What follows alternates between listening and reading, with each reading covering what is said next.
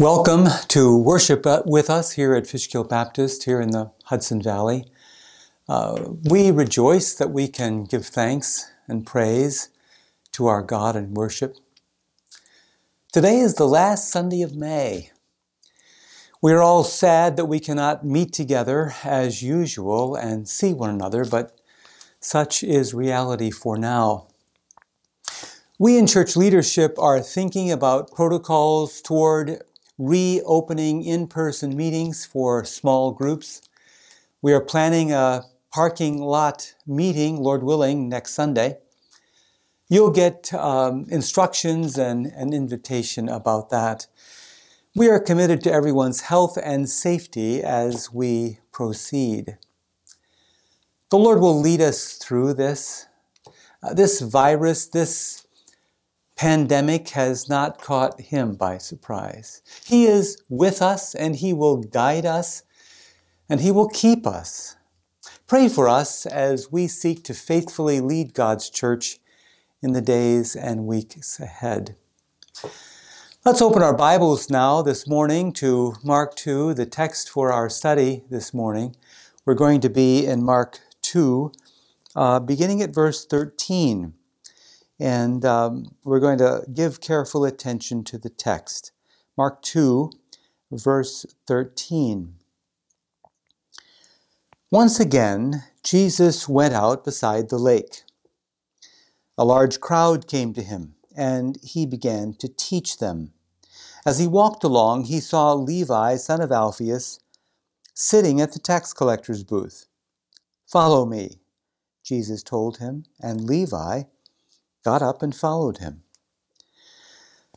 While Jesus was having dinner at Levi's house, many tax collectors and sinners were eating with him and his disciples, for there were many who followed him. When the teachers of the law, who were Pharisees, saw him eating with the sinners and tax collectors, they asked his disciples, "Why does he eat with tax collectors and sinners?" On hearing this, Jesus said to them, "It is not the healthy who need a doctor, but the sick. I've not come to call the righteous, but sinners." Now, John's disciples and the Pharisees were fasting. Some people came and asked Jesus, "How is it that John's disciples and the disciples of the Pharisees are fasting, but yours are not?" Jesus answered, "How can the guests of the bridegroom fast while he is with them? They cannot, as long as they have him with them. But the time will come when the bridegroom will be taken from them. And on that day, they will fast. No one sews a patch of unshrunk cloth on an old garment. If he does, the new piece will pull away from the old, making the tear worse. And no one pours new wine into old wineskins. If he does, the wine will burst the skins, and both the wine and the wineskins will be ruined. No, he pours new wine into new wineskins." Let's bow together in prayer and ask the Lord's blessing. We thank you, Father, for your goodness, your love, and your grace. We thank you for inspiring Mark to give his record of the ministry of the Lord Jesus. Lord, we're thankful that we can open the Word of God this morning and pray for the illumination and help and guidance of the Spirit.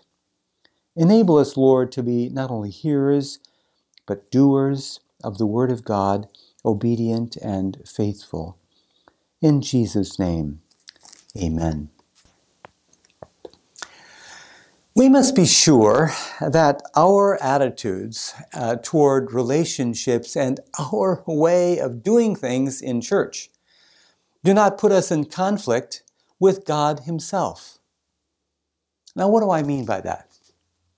Well, let me share this story about what happened several years ago at a large evangelical church in New England. Street people, hippies, counterculture youth started coming to church on Sunday evenings. Sunday evening attendance started approaching Sunday morning attendance. Something was happening. These young people wanted to learn about Jesus. Young men and young women were flocking to the church. But church leaders went to the pastor and said, "Pastor, we don't want that kind in our church." So, as a result, the church ministry to these young people was ended, was stopped. Now, the man who reported these things to us in a pastor's meeting concluded by saying that church went into a decade of decline after that. We have a lot to learn from the Lord Jesus, and this passage this morning instructs us. Now, remember the story or the context to this point. To this point, Mark has told us about Jesus' ministry in Galilee. His message was, "The time has come. The kingdom of God has come near. Repent and believe." He took his message to the villages and the towns of Galilee. "Let's go to the nearby villages so I can preach there also," he said. The authority of his teaching and the power, his power to heal, led to overwhelming crowds following him. He could not even enter a town openly. And that is how chapter 1 concludes. Now the rabbis taught only God can heal a leper. And Jesus had healed a leper with a touch. Only God can forgive sin. And Jesus had forgiven sin, and then to prove his authority to do so, he had healed a man. As his account continues, Mark records the growing conflict, the growing tension between Jesus and the Jewish leaders. Jesus did not meet their expectations. He did not fit into their categories. Jesus did not fit in their religion. Conflict was inevitable. They needed to learn Christ and his kingdom cannot be contained in the confines of religious traditionalism. And we must learn the same.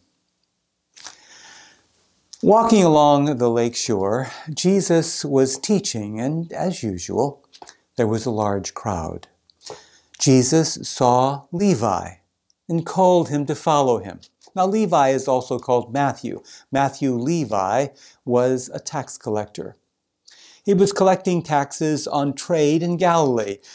It could have been a toll booth on a trade road, or maybe he was collecting taxes on fish caught or fish shipped. It's not stated explicitly. But this made Matthew a hated collaborator with Rome. He was collecting taxes for the Romans. He may have taxed Peter and Andrew and James and John, who were fishermen. These men may have known Matthew and they may have hated him. Now, keep in mind, after all, that these were small towns. Matthew may have been wealthy, but if he was a lonely materialist. Matthew may have heard some of Jesus' teaching as he walked along the lake. Again, Mark emphasizes the power of Jesus' call. "Follow me," he said. Matthew got up, left his booth, and followed Jesus. Now, Matthew's decision to follow Christ was final. Fishermen could always go back to fishing, but Matthew could never return to collecting taxes for Rome. Leaving his post that day was a clean break for Matthew Levi. Then Levi threw a party at his house. Jesus was the guest of honor. And Jesus ate with many of Matthew's friends. And who would his friends be? His friends were other tax collectors, other social outcasts, other misfits. Notice the Pharisees called them sinners, verse 15. Now, understand, the Pharisees were consecrated laymen, so eager to follow the law that they observed also the oral traditions, which they considered hedges about the law. They objected to Jesus fraternizing with friends of Rome and rabble from the streets. Why does he eat with tax collectors and sinners? They asked. Jesus responded with a proverb. It is not the healthy who need a doctor, but the sick. I've come to not to call the righteous, but sinners. Now, there's irony here. The Pharisees consider themselves righteous, but they are not, as will become abundantly clear as the story continues. Jesus means the kingdom call is not for those who consider themselves righteous, but for those who recognize their need. They need a Savior, and they know they need forgiveness. Now, we should note this. Also today, there are those who think they don't need Jesus. They think they don't need a Savior. They're fine without Him. They don't lie or they don't steal, and they try to be there for others. They may be like the Pharisees, religious rule keepers. They don't need to be saved. They don't need a Savior. But the Bible teaches us that we've all sinned. We're all broken. We all need Jesus. Jesus has come for all of us sinners, for you and for me. Christ's kingdom call is for those who are repentant, seeking mercy, humble before God.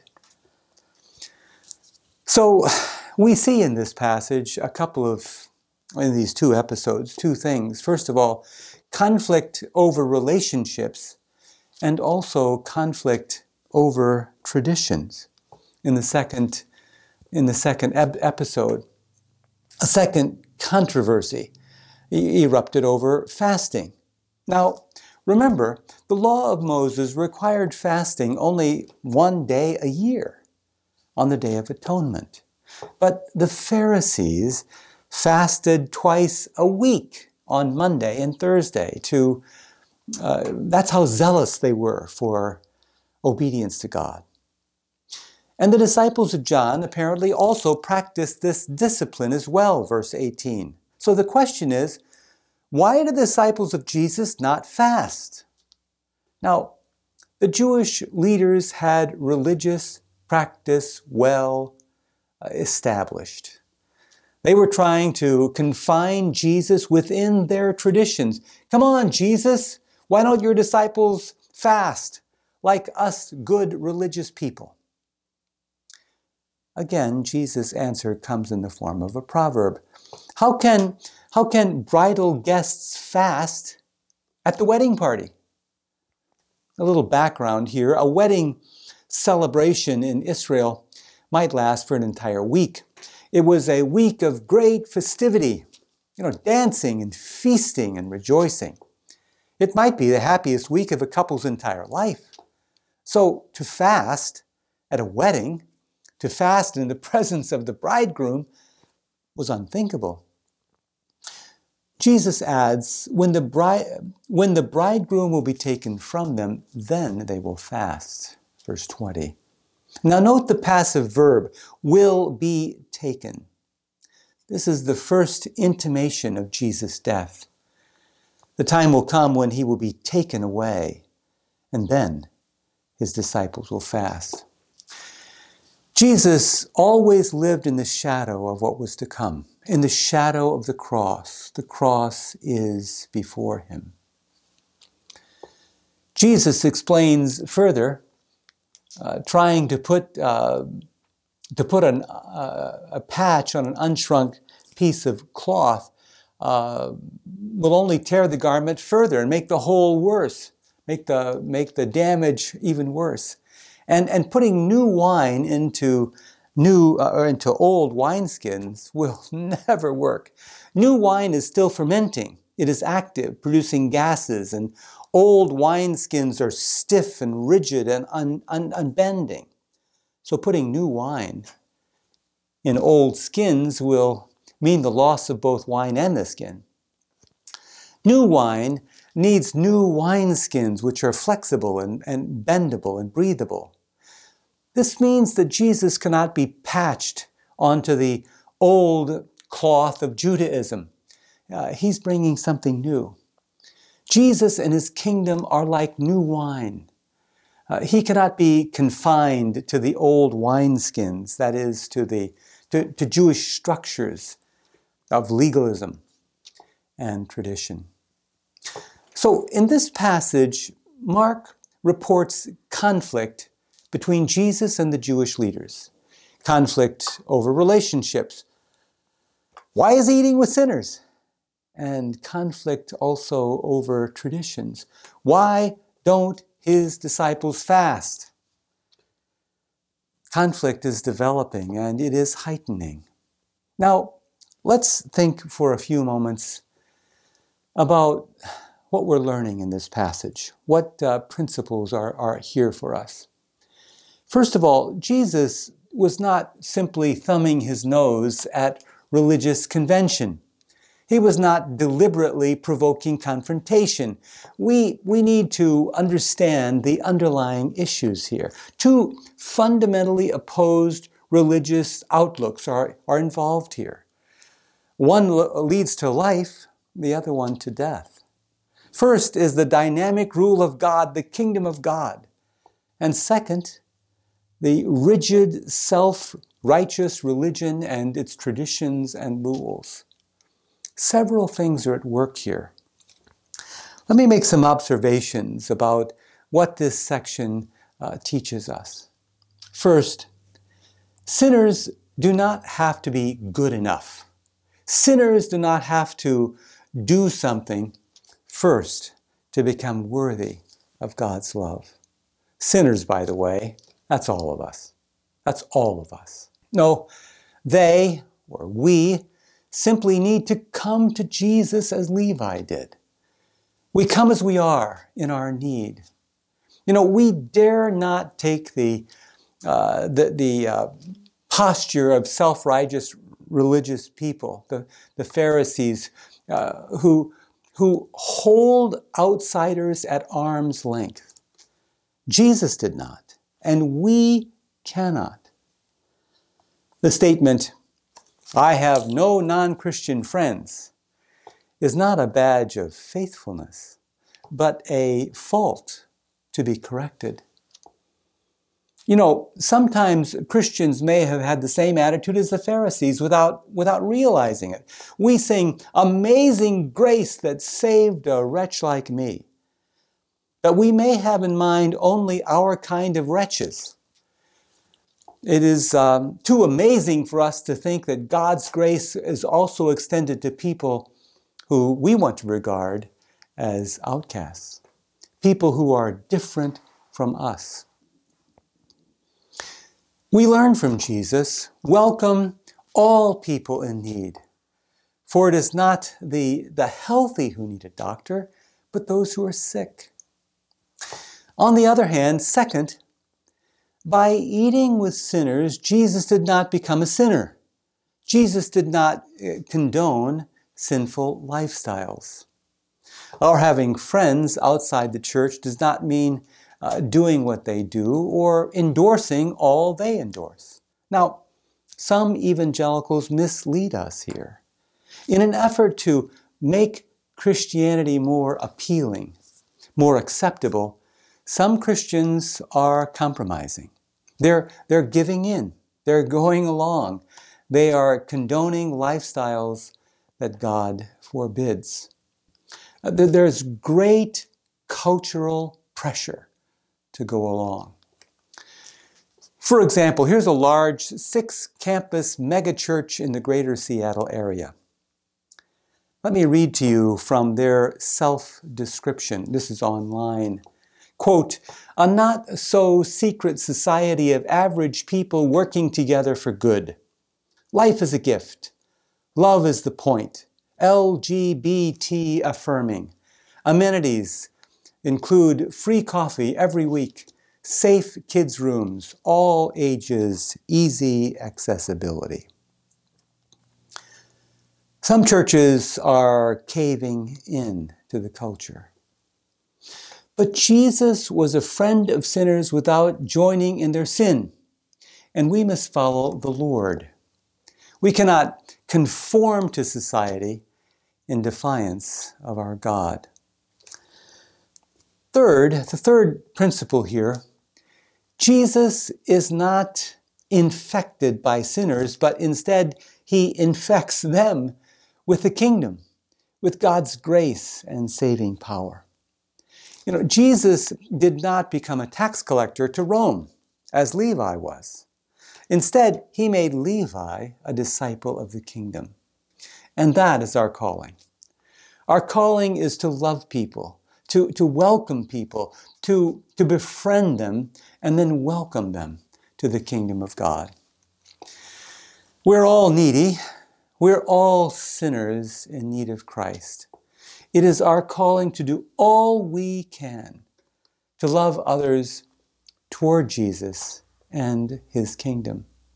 Now, the fourth principle, we must not try to confine Jesus and his kingdom to church wineskins. We can make the same mistake the Pharisees did. Religious people tend to make rules, and churches have their traditions. Now, this began early in church history. The Didache is one of the first Christian documents we have that is written after the New Testament period. It is a church manual written about AD 125. This is only about 3 decades after the conclusion of the New Testament. But already, by the time of the Didache, fasting twice a week was commanded. Not on Monday and Thursday as the Jews did, but on Wednesday and Friday. So, by the way, the document also instructs Christians to recite the Lord's Prayer 3 times a day. And we say, what? Only 30 years after the close of the New Testament, legalism is setting in the church, and rules are coming in. They were substituting Christian traditions and Christian rules for Jewish tradition and Jewish rules. They were trying to make Christ and his kingdom fit into their rules. And it still happens today. We all could give many examples, couldn't we? As a matter of fact, I could ask you, what man-made rule do you insist that Christ must follow? Let me tell you about a Chicago church. This is an old, great church in downtown Chicago with a great historic ministry in the gospel. On one Sunday, the pastor was gone, and in his absence, the assistant pastor preached. The assistant changed the order of service and brought the word of God that morning, and it turned out to be a great service. There was a good response to the message that day. But immediately after the service, the deacons called a deacons meeting, and the assistant pastor was called into the meeting. They said to him, "Young man, do not change the order of service without a deacons meeting." There was no word spoken about how God had moved in this service and how God had touched people in this service. That seemed to have been forgotten. The concern was about the order of service. Our calling is not to try to confine Christ and his work to our rules, to our methods, to our traditions. No. Christ's kingdom is a kingdom of joy, of life and freedom. Our task is to serve him. Christ is king. Christ the King reaches out to all people, all of us, and welcomes us to his kingdom, even you and me. The Lord Jesus is the friend of sinners.